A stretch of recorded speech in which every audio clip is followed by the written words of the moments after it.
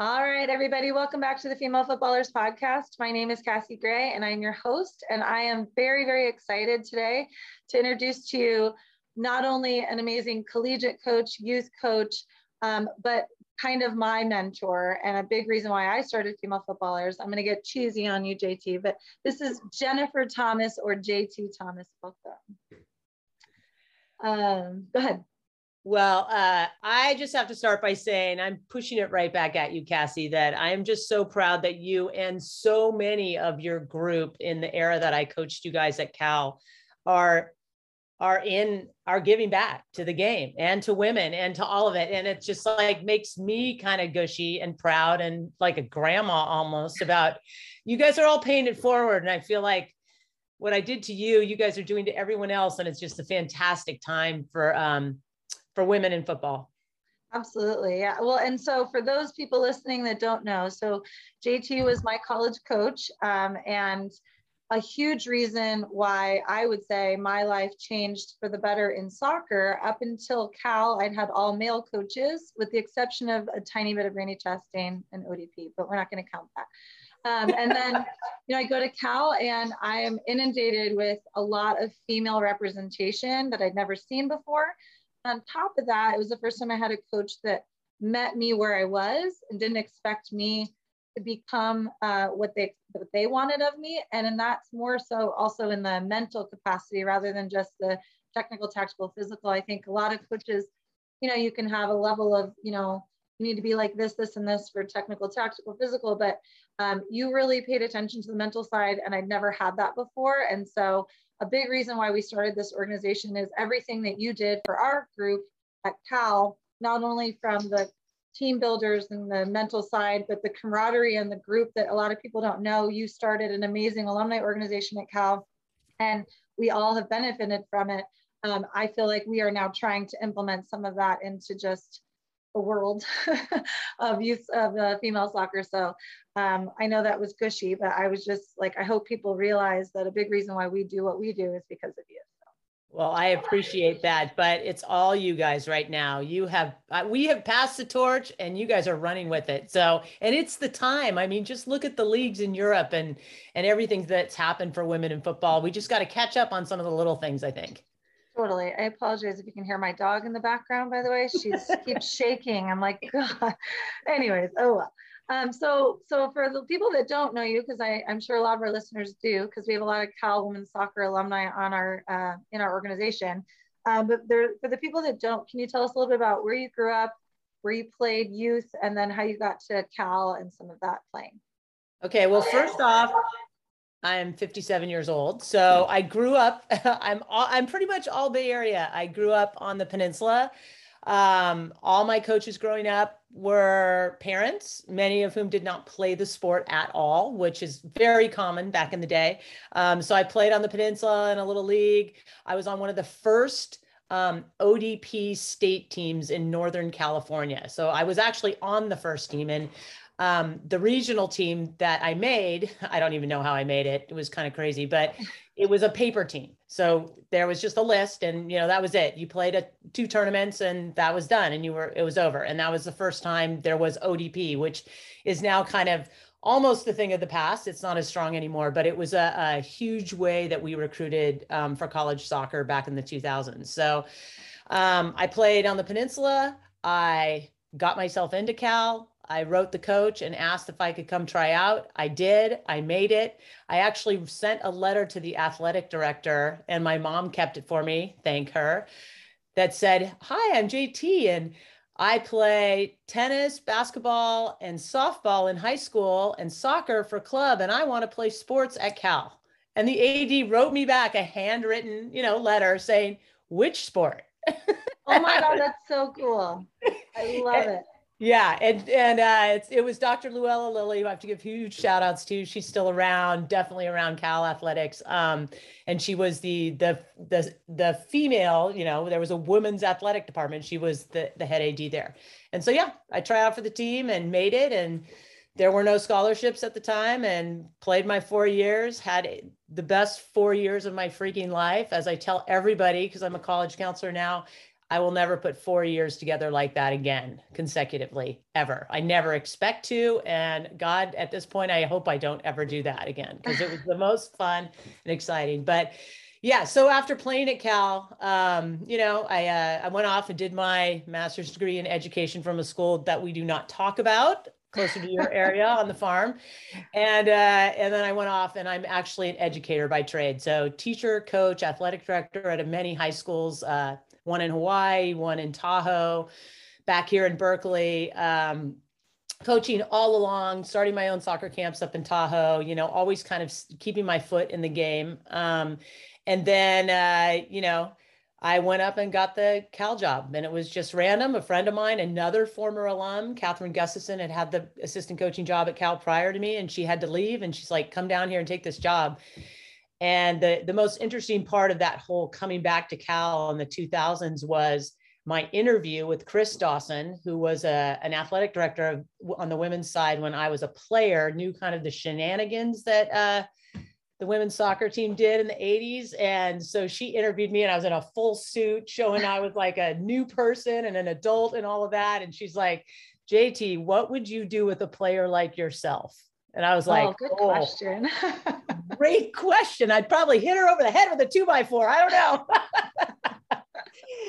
But the interesting point was, she took me up to Memorial Stadium, the football stadium, and I had never stepped foot inside the offices, the weight room, or anything in there, because the two departments were so separate back in the day that it was just like one of those holy shit experiences. Like, this is what they got, and I never even knew it. And I was pissed walking through that, but grateful to be in there again, and really psyched to see the women's team lifting weights that day and next to the football players. And I'm like, the game has changed. It's just changed. Like, women's athletics, women's sports, it has changed since I've been gone. So cool. It was really cool. And then after that, I eventually went into labor, double overtime win against USC, as you well know, had my child, right after the field, basically on the field. Didn't know I was in labor, and it was time to kind of focus on him. And it was getting hard. There's a bit of a glass ceiling on the, being a female coach in the college game. So it got hard traveling, all that, recruiting and traveling over and over again with the child. So I retired from Cal Soccer, and I went on. One day I was coaching 22-year-old badass women, and the next, literally Tuesday, I was coaching U6 boys. Oh my God. And I took the U6 boys all the way to U19 boys, or they're called men at that age group, but which I would challenge, man boys by U19. And now my son and a bunch of my players are playing at different colleges all over the country. And I have really tried to change my life and just be able to be available to watch and enjoy the game from, spectators. I'm not that good in the stands yet, not saying stuff. I duct taped my fingers at the last game against UCSB so I wouldn't yell, because Wyatt was like, I can hear you. Oh my God. Well, and everyone needs to know he plays at Cal. Go Bears. Like, that is so cool. That is so awesome. Yeah, I had a lollipop at the last game, where they just had a big win over UNLV. So I'm working on my non-coaching and being just a parent in the stands. I think I have 3 more years to get it right. So you're giving me an inkling as to why my dad was obsessed with sunflower seeds. Now I get it. Maybe you have to try those. They keep it busy. Yeah, something. I've got to do something. I'm trying different things. I'll try the sunflower seeds next. So that's good. Oh my God, that's so funny. What an interesting pathway too, and how unique it is that you got to coach from, like you said, 6-year-old boys all the way to 22-year-old women. And so I have so many questions about all of that, just like the pathway and who and the style and everything. So first, wait, I'm throwing one wrench in too. So I was gonna retire from coaching so I could watch my kid and all my boys play. And during COVID, I got 05 girls. And it was sophomore girls, and it was awesome and terrible during COVID. So hard to coach, but I went back to girls at the very end, and it was just eye-opening again. So are you still with them right now? I'm not their head coach, but I am their college counselor for the club. And so I get to go out and see them, but they were just fantastic. They got me through COVID. Totally got me through COVID. So cool.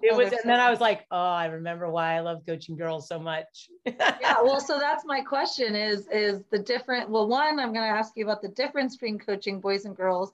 and then two, what you prefer. So let's start with the difference, because I think there's, in the world of soccer, there are kind of two mindsets when it comes to that. I think some people feel like there is zero difference in coaching boys and girls, and some really notice the differences. So I'm curious, because you've coached at every level and you've coached at every age pretty much. So what are your thoughts? Well, first, I mean, my favorite coaching was you guys. Like, there's no question. Like, that was just a special time, and a special time for women's soccer, a special time for Cal, and you guys, as you know, it's so clear how you all are together that the things I care about in coaching happened, right? So, God, they're all athletes. They're all athletes. They all have goals and stresses, and they're competitors, and they have different things going on in their life. So there's this similarity that ties them all together, which is why now, as a college counselor, just for student athletes, I really enjoy working with athletes, regardless of gender, right? Mm-hmm. They're because they have this motivation and this drive and this, I don't know, this kind of quirky fun to them that I really enjoy. So that said, like there's a ton of similarities on athletes.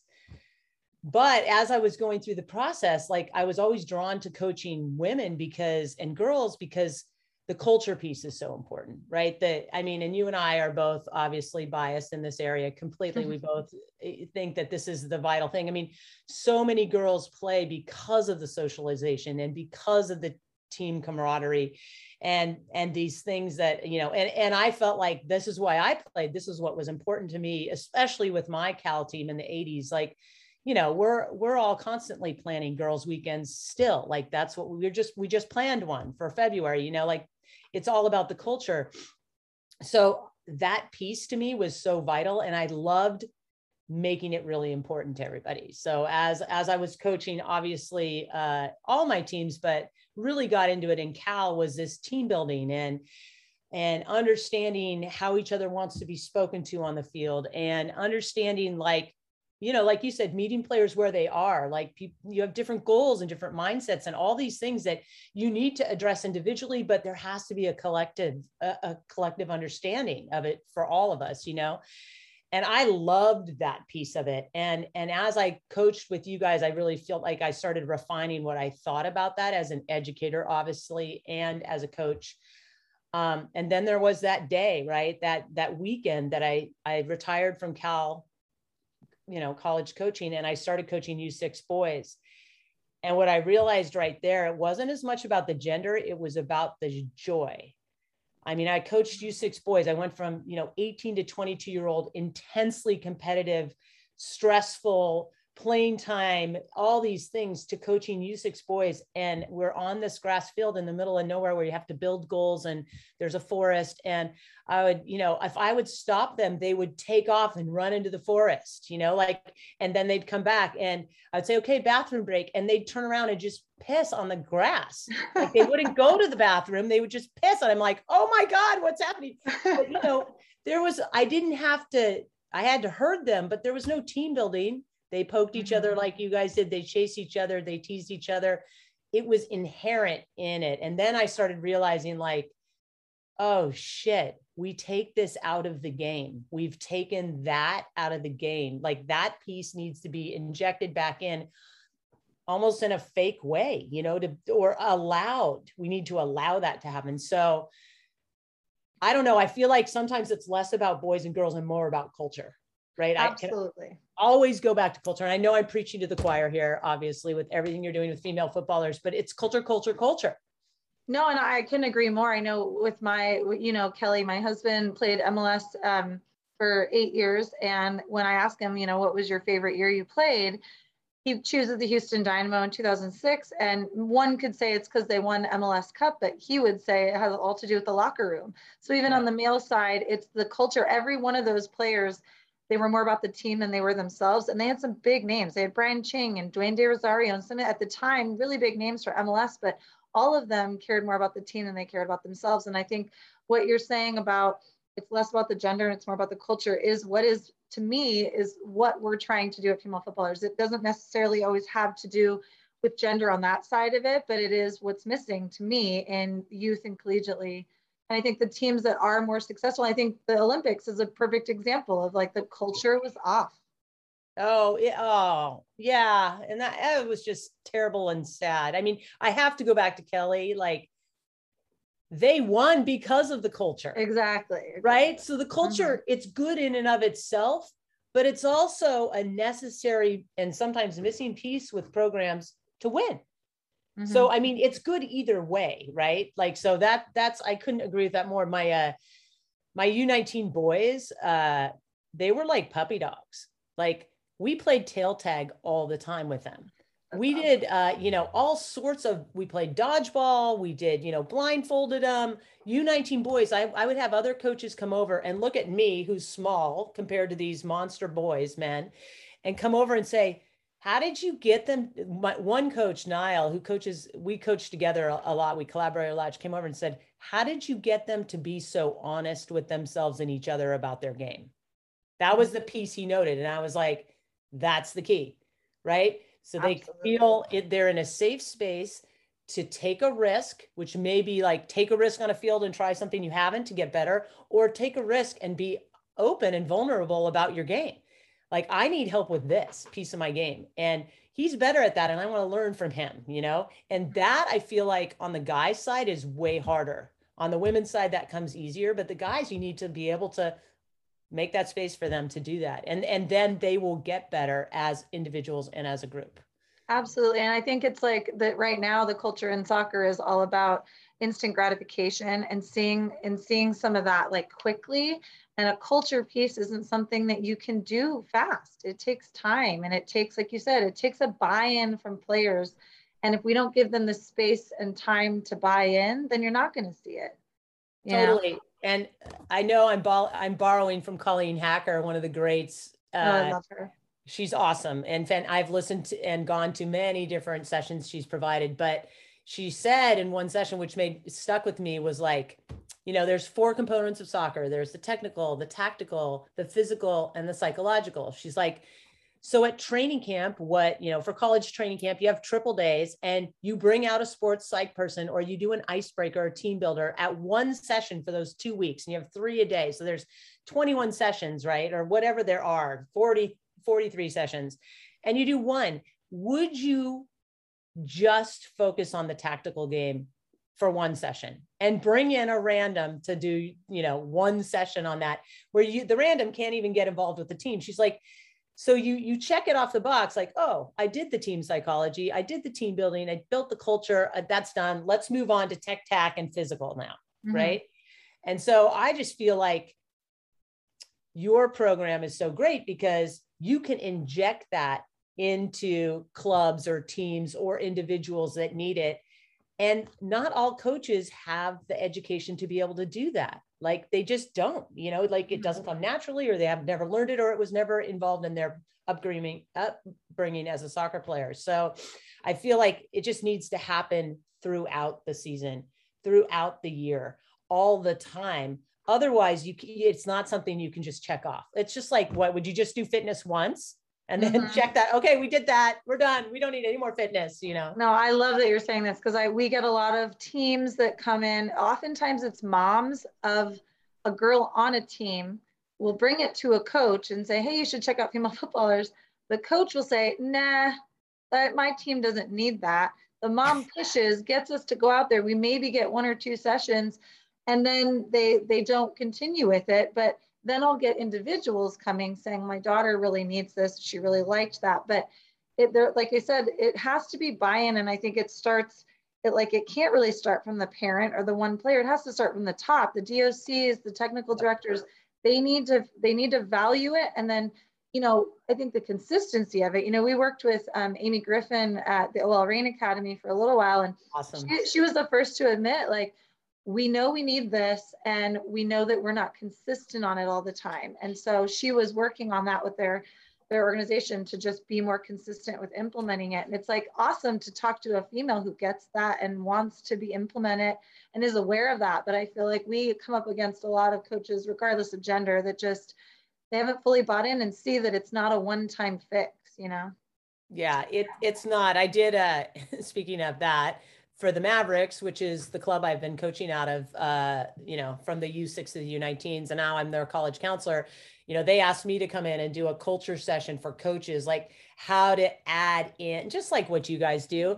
And it was great. I got to do it on the field. So I ran kind of a faux session, just a possession session or whatever, something simple, because at each break or before each session or after each session, I put in some kind of team building or crazy way to break up a group or just examples of stuff. And at the end, I played Cross the Line with the coaches, which is this really fun game. And I made it coach appropriate. So we got to learn about each other, which is really hilarious. But it was a great session. And they're like, oh, like you don't have to go in and do this huge psychological thing every time. You can, before you do a drill, you can just say, hey, you need to break up in a, not with your friend or not with somebody on your last team or not with somebody with the same shoe size or whatever. Like you can do little things all along to add to the culture of your session, which you know about, but you can't just do it one time and then leave it. It doesn't work like that. It's just like all the other components of soccer. Would you say a lot of the things like that you put into your sessions came from being an educator? Because I know for me, that's where I feel like I pull a lot and I'm able to switch things around from teaching. It's funny you say that because I thought I wanted to get my PhD in education. Who knows, maybe someday it'll still happen, but I wanted to call it coaching in the classroom and teaching on the field or something like that. I love that. Yeah. So yes, it all comes from that, like the School of Education and all your classroom stuff that you're doing. I'm sure you have even better things because I was a high school teacher and it's a little less time with the kids, but yeah, it all came out of that. And it's all the same stuff. It's not like, rocket science. It's all team building. It's all making your classroom safe and fun and lively. And honestly, like, as I told the coaches, it's really more about setting up your team culture so you enjoy it too. Like you're going to be with these players, especially in the older age groups, when you're traveling to tournaments, or traveling really far away to play individual games to Clovis or Manteca or Ripon and all these places. You're with them so much. You want it to be a fun culture and you want them to enjoy each other because it's a lot of their time, so it's almost selfish, like set it up so that it's not outside of your personality as a coach, but it's more like something that complements you or something that you enjoy.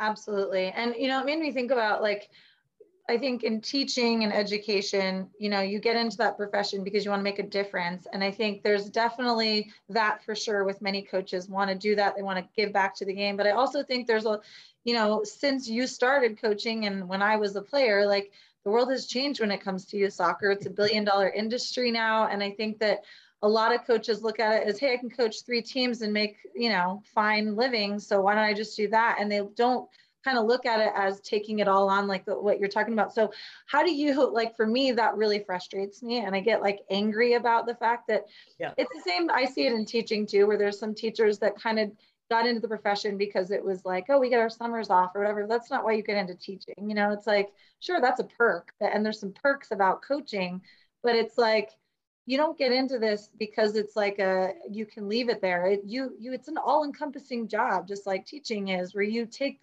these children's lives in your hands and you worry about them when they're not there. And so, how do you not get angry when you see kind of what is slowly, I mean, not to be negative that soccer is like that all the time, but it's definitely gone more in that direction. So how do you feel about that? That was just like you just lobbed me this huge ball and it's flying. Now there's 10 balls flying onto my side of the court. It has changed so much. You're right. $1 billion industry, there's just the internet, cell phones, there's so many pieces to this. I can't even tell you what it was like playing in the 80s without the internet, without cell phones, without coaches who were getting paid well, without coaches who even played the game. I had a dad coach in college, Bill Merrill, bless his heart, who did not play the game, but he was a fantastic coach. And now to what we're doing with what you're saying, 3 coaches, taking 10 teams, taking this and taking all, again, it goes back the joy out of the game.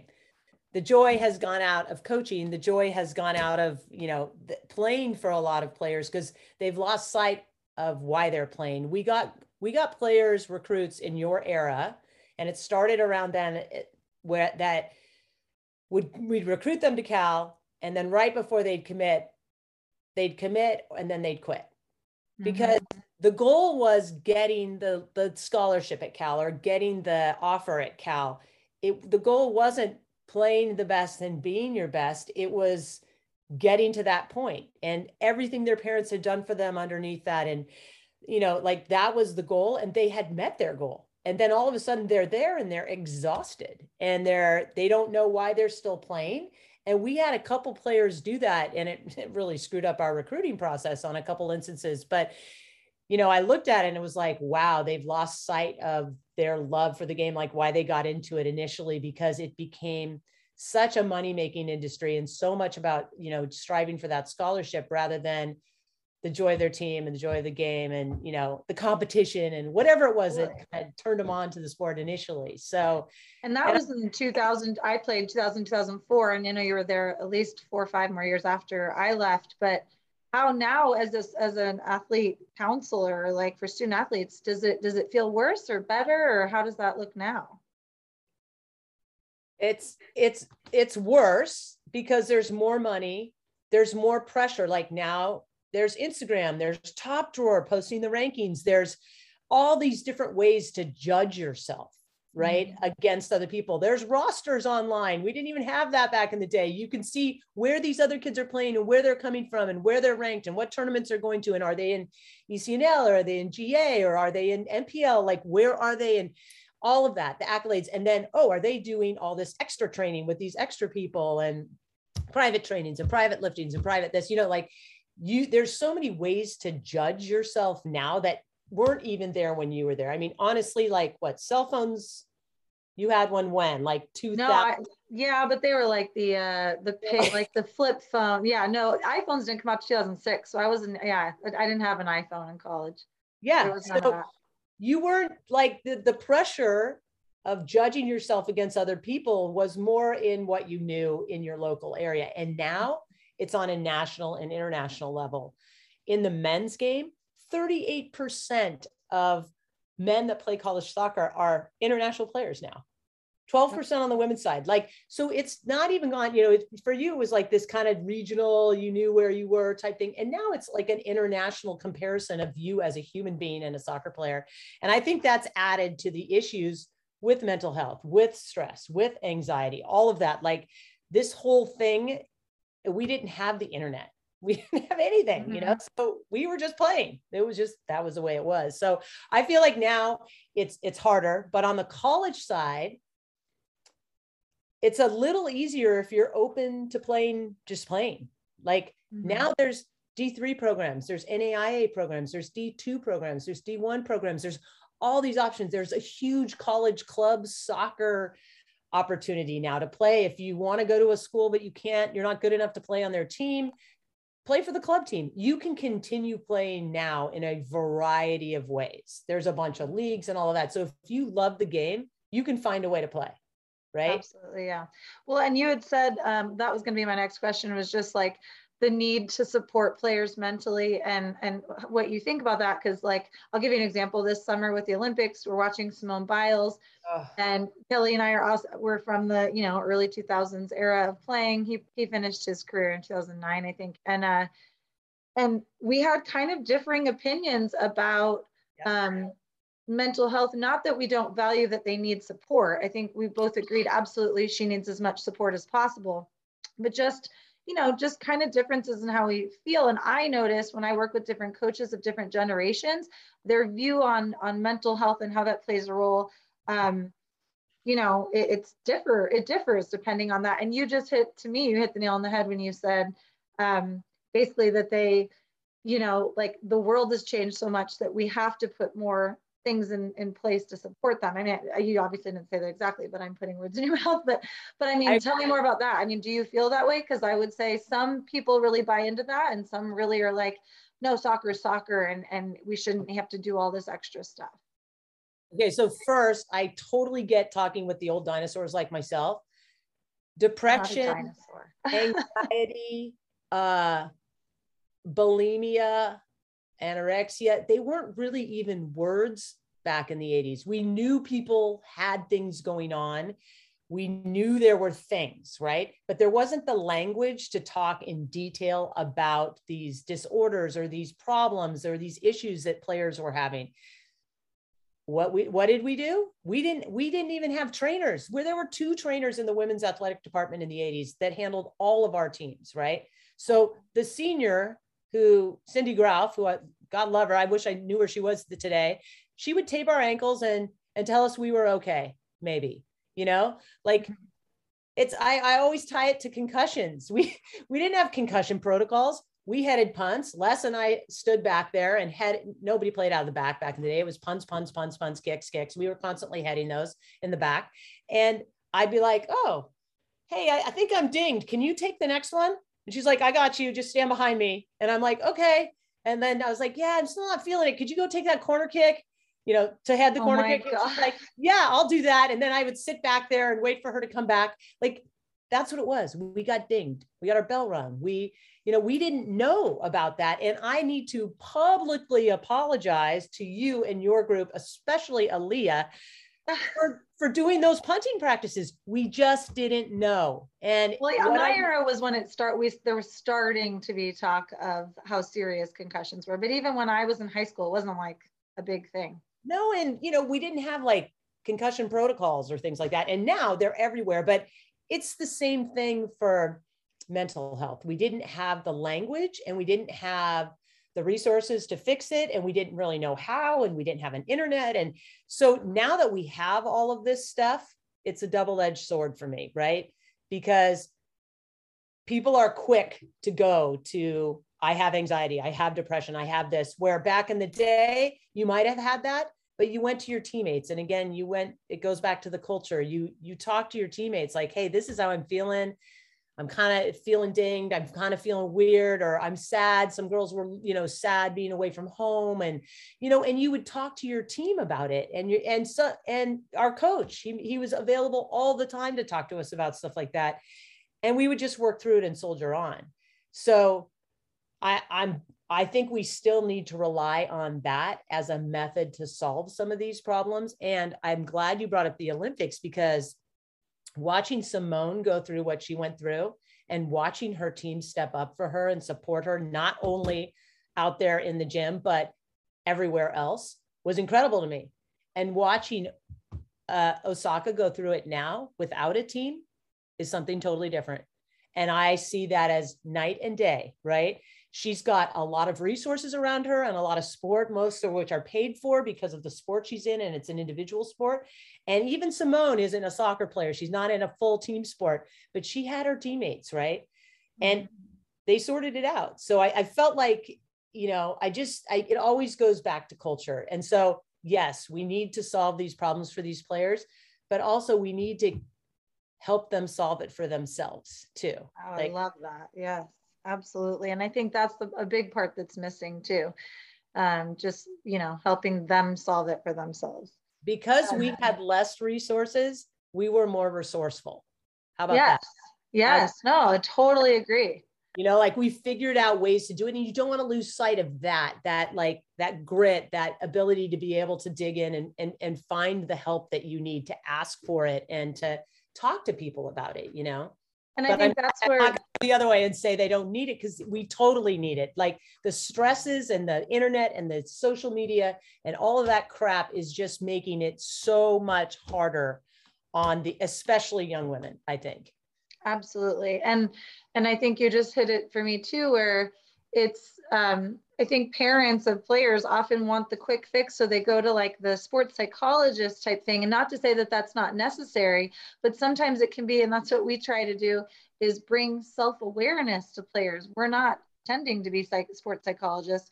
We're sitting here saying like, let's start to self-analyze a little bit about where we're at, so that we can, and then help give them some of those tools just to get started. And I think that would help a little bit more with the, them being more resourceful, just because they're aware of what they need.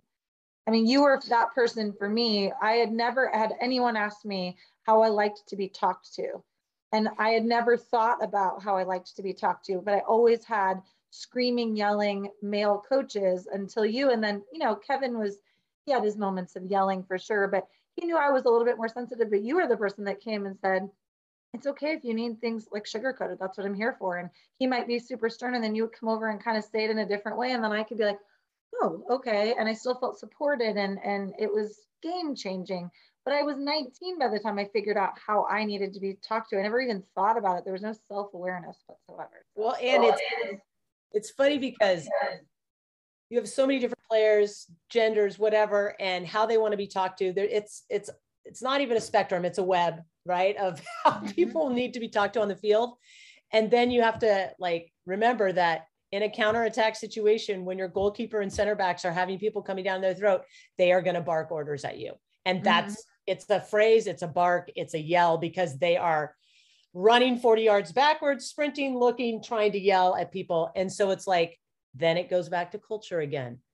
If that player and you and she have a good relationship, the fact that she barked 5 words to you in a game to try to get you to recover, make a recovery run, is not going to bother you. You're going to be like, yes, I needed that little oomph.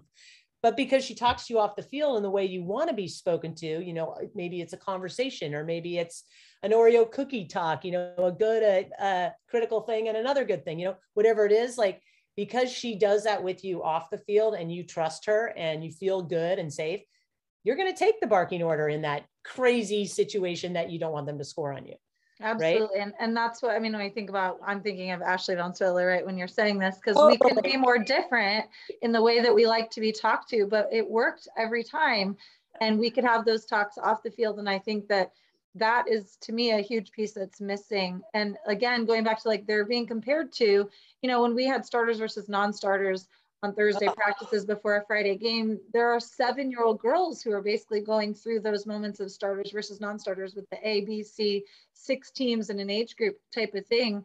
And so they definitely, their culture to me has to be a part of coaching. As a coach, when you go to like coaching clinics and things like that, do you feel like what percent do you feel like coaches buy into that? Or do you ever see pushback from coaches that are like, oh, that's not necessary? Or is it kind of overwhelming? Everybody agrees? You know, generally it's along age groups, right? And gender, but it's mostly all guys at those sessions anyways. There's a couple of us out there, but it's not as much pushback anymore. It's more like, they're going to do something on this, so let's just do it. You know? Yeah. So it isn't fully accepted, which I mean leads to my next and last couple of questions, which is more about being a female coach in a male dominated profession. Like, I know you have a lot of opinions on this, so I want to hear them all. That might take a couple hours, but no, but like seriously, like, yeah, no, I would love to hear, you know, do you feel like we've come farther? How much farther do you feel like we need to come? How important is that issue? All of that. It's so funny.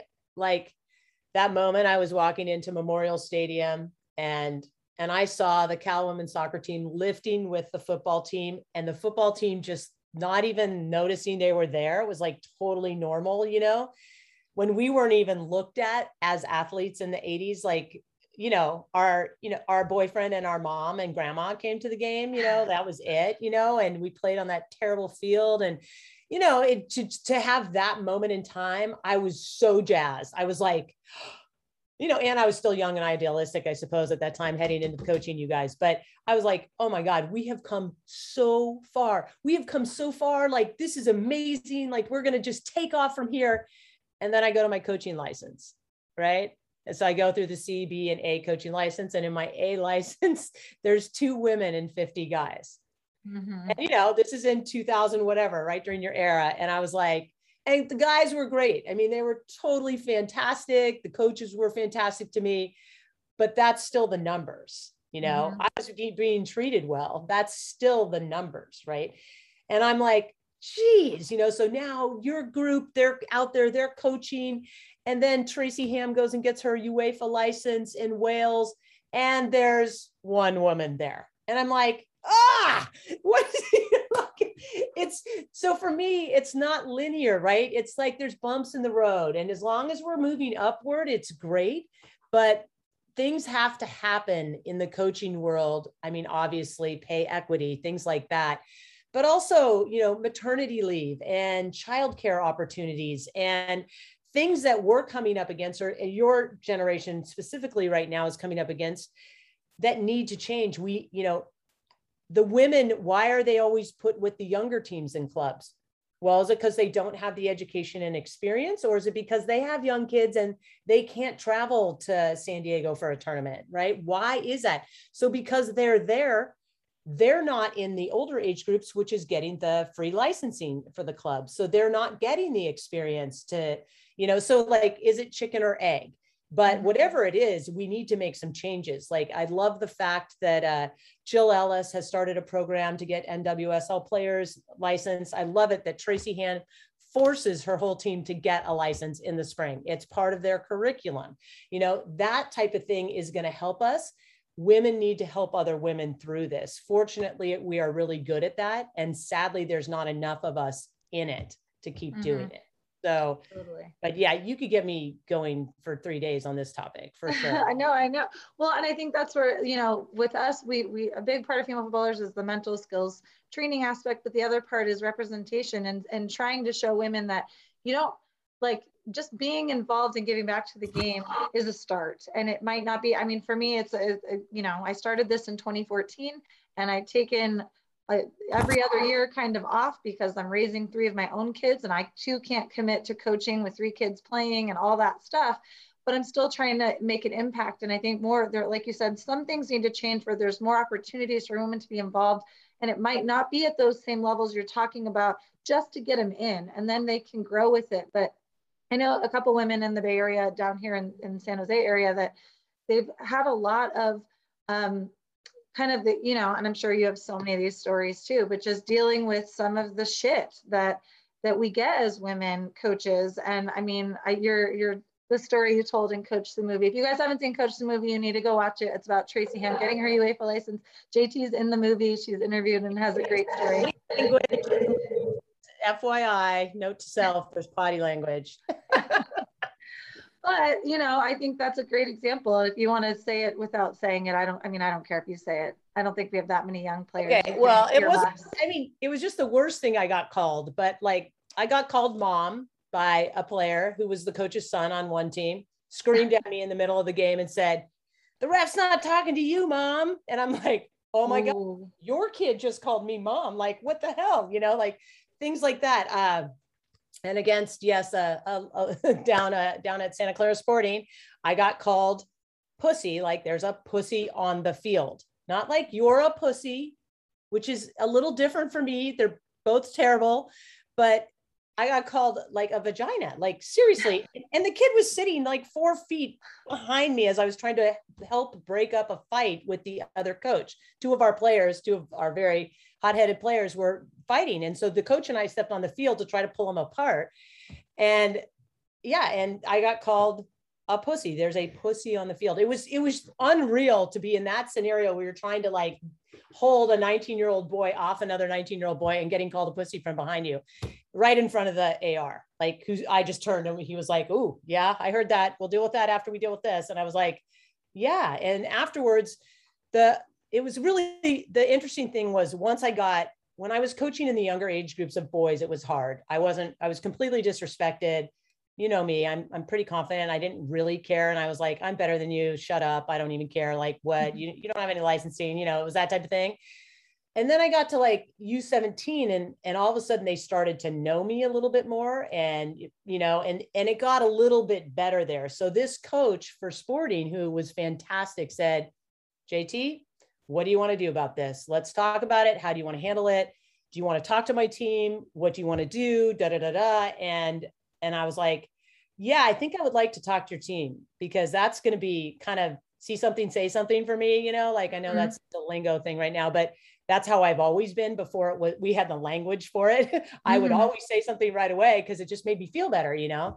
And so I spoke to this team of boys and I just said, "Just so you know, I'm going to toot my own horn.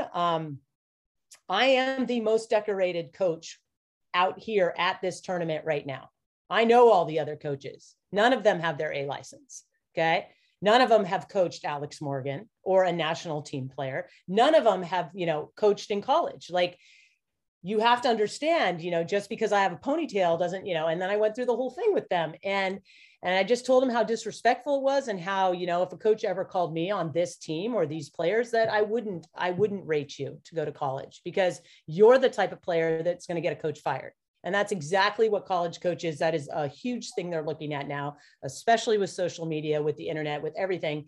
That's what they're looking at. So that's where I rate your team. And I'm disappointed, and my poor team, including my poor son, who had to like sit and watch me do this while they were warming down, was just like looking, shaking their head like, those poor boys. We talks all the time. But I love that you did that. And I love that. I mean, we haven't even talked about, I don't think anyone, not everybody on this knows that you recruited and coached Alex Morgan. Like you're so quiet about some of the accolades.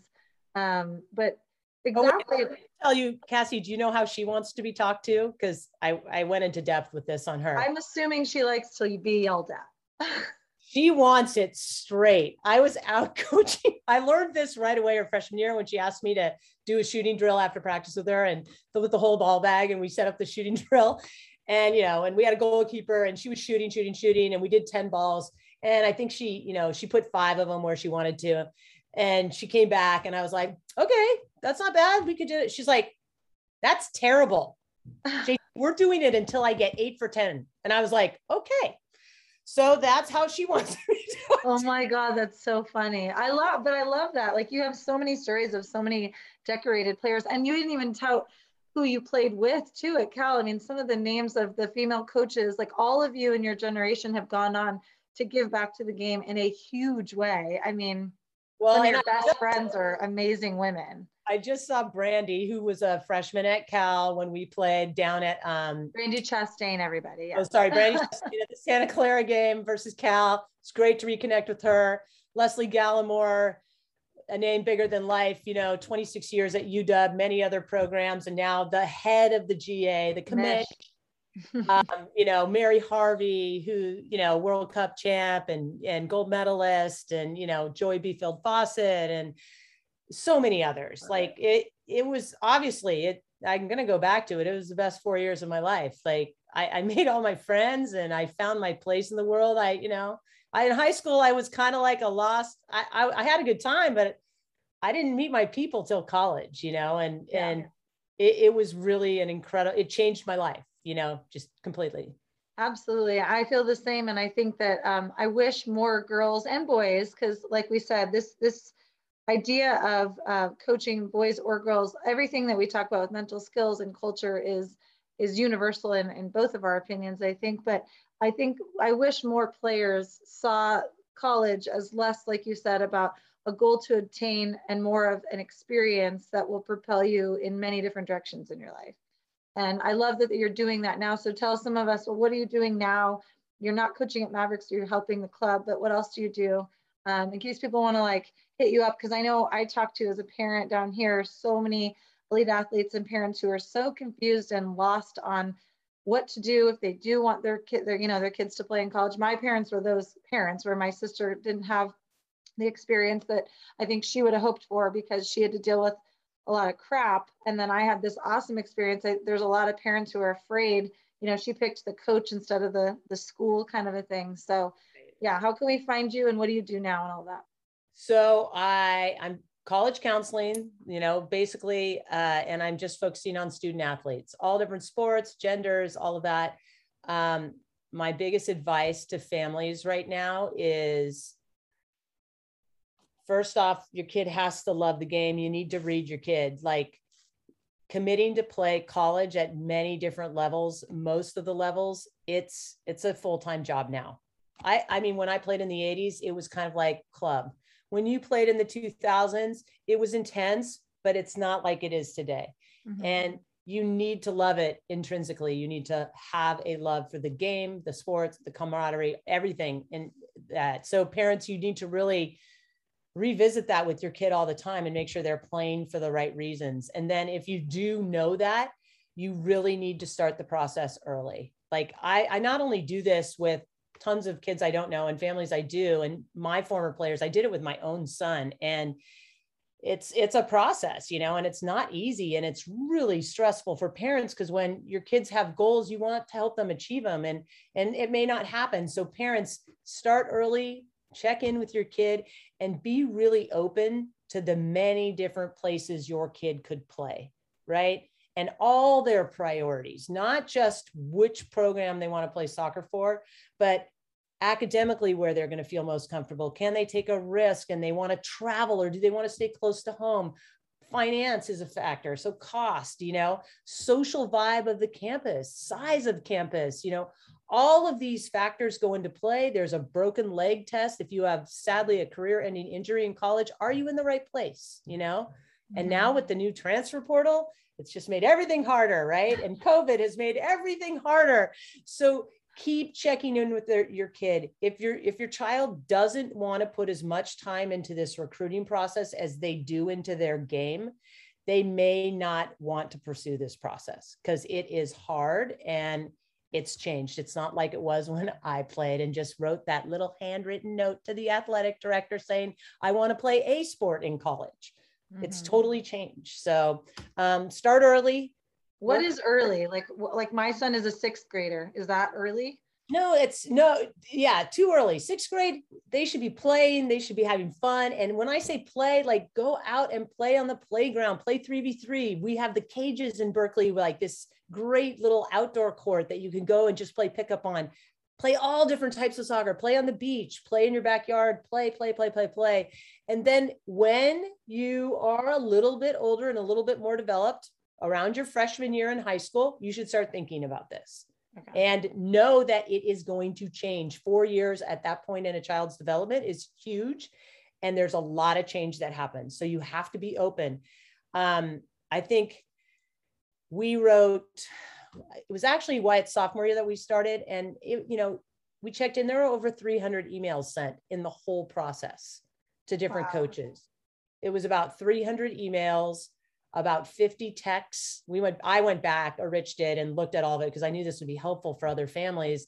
50 texts, 10 phone calls, 2 official visits, 2 offers, 1 decision.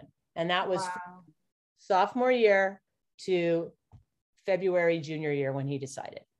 Wow. And I can't even tell you how many ID camps and ODP camps and regional camps that was. That was going to be my other question was, I'm pretty ignorant to this early 2000s. It was, you didn't have to be on the best club team because ODP process was so helpful. But nowadays, like you said, ODP isn't like the main form of stuff. I feel like parents have this idea that you have to be on the national championship club team and all of that. But do you feel like it's still valued to have there's many different pathways, or do you really feel like there is? I think the key isn't about like where you're playing. One is, are you playing for a coach that is developing you in the right way? Are they building culture? Are they making you confident? All the things we've already talked about. Does this coach fit your needs as a player and a family, right? So that's one. 2, it's not as much about the league, GAA, ENCL, MPL, blah, blah, blah, PDP, ODP, whatever. It's about exposure. So is your team, when you hit the, freshman year, is your team getting to the tournaments, the showcases? Are you getting to the individual ID camps of schools that are going to get you exposure to college coaches? That's the key, right? So it's not about which club and which this, but it's about exposure. So we did this all out of Mavericks, which we're a smaller club. We had 23 teams. It was very small. And we did this whole process out of Mavericks because no one in our area, and I had 5 guys go off to play Division I and 2 Division II, 10 Division III over 2 years, and about 10 college club players also. And these boys were bright and a lot of them really strong students, and they could not travel to go play for the former DA teams, which were in San Jose, Santa Cruz, and Sacramento for us. And nobody could make that Bay Area commuter traffic drive and still do well in their classes in high school. So we just tried to do it from our club, and we had success, but it was a lot more work. Okay. So you need a committed group of families and parents and directors to help make your team happen if you're coming out of a smaller club, but it can happen. It still can. Awesome. Well, it's good to hear too, because I think a lot of people, at least in our area down here in the South Bay, it's like these larger clubs are eating up all the smaller clubs. And it makes me sad. It's like the Target versus the mom and pop shop. But at the same time, I understand why, because there's that notion that they think they have to. And I'm glad to hear that you really don't, but it is work for sure. Yeah, it's a lot more. Well, I can't thank you enough for doing this. Like for those of you who are listening, like this is like my idol person. So I was stoked to be able to get to do this and just get to have this recording for myself. But I'm glad everyone else got to listen to it too. And I so appreciate your time and I'm excited. I know you're on Instagram. What's the name of your company and websites in case parents are interested? I'm JT College Counseling. I just work hourly. So if you have a quick question to ask me about this team or this ID camp or that's how I work. So I'm just here to consult, literally. That's awesome. That's so helpful for parents too. All right. Well, thank you so much for your time. And I can't thank you enough. Okay. Thank you. And go female footballers. Oh, thank you. Bye.